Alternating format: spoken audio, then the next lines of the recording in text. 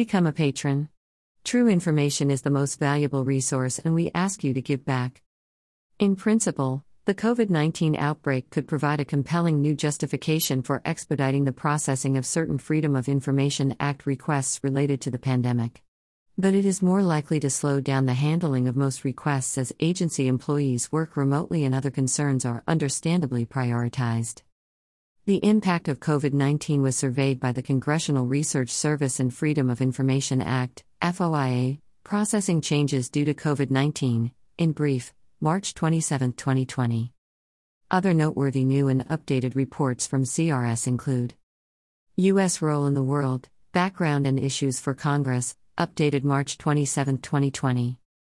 The Employment-Based Immigration Backlog, March 26, 2020. Demographic and Social Characteristics of Persons in Poverty, 2018, March 26, 2020. Occupational Safety and Health Administration, OSHA, Emergency Temporary Standards, ETS, and COVID-19, March 26, 2020. Arms Control and Nonproliferation, a Catalog of Treaties and Agreements, updated March 26, 2020. Congressional Use of Advisory Commissions Following Crises, CRS in Focus, March 25, 2020. Email address. Subscribe.